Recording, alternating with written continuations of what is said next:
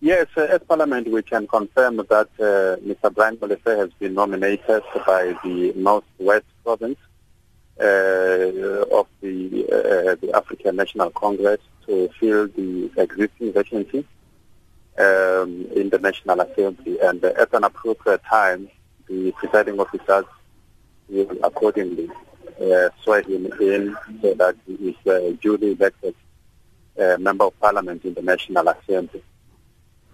How do Parliament's presiding officers determine when to swear in new members of Parliament? Is it done in blocks or is it on an individual cases? How does the process work?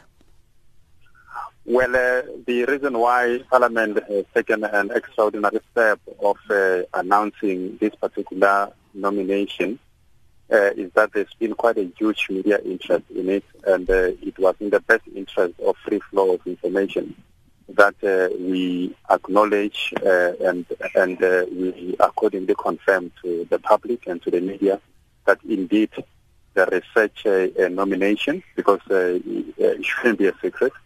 So we needed to confirm that there is such a nomination, and indeed at an appropriate time the presiding officers will accordingly swear him in as a member of Parliament in the National Assembly. So as and when that kind of nomination are received by the presiding officers, an earliest date is set to ensure that they are sworn in. What I was asking, Mr. Muthapo, is when do Parliament's presiding officers make the determination on which date a Member of Parliament will be sworn in? How is that worked out? Well, it's up to the diary of the presiding officers, as well as the time at which the communication has been received.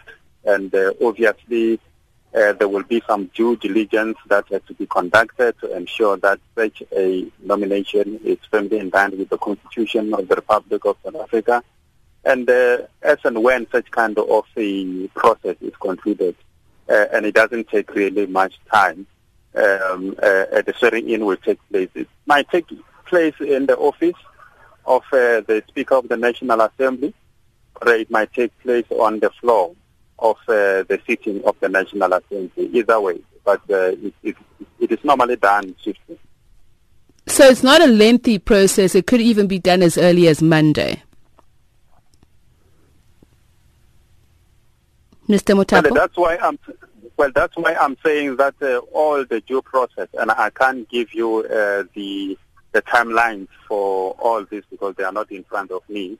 But what I'm merely indicating is that as and when such kind of communication is received, there is a process that has to be made, that has to be embarked upon, and one of the issues that has to be considered are those that I've indicated, and then subsequently such an appointment will be made. And as we are indicating in the statement, at an appropriate time, the presiding officers will do the appointment.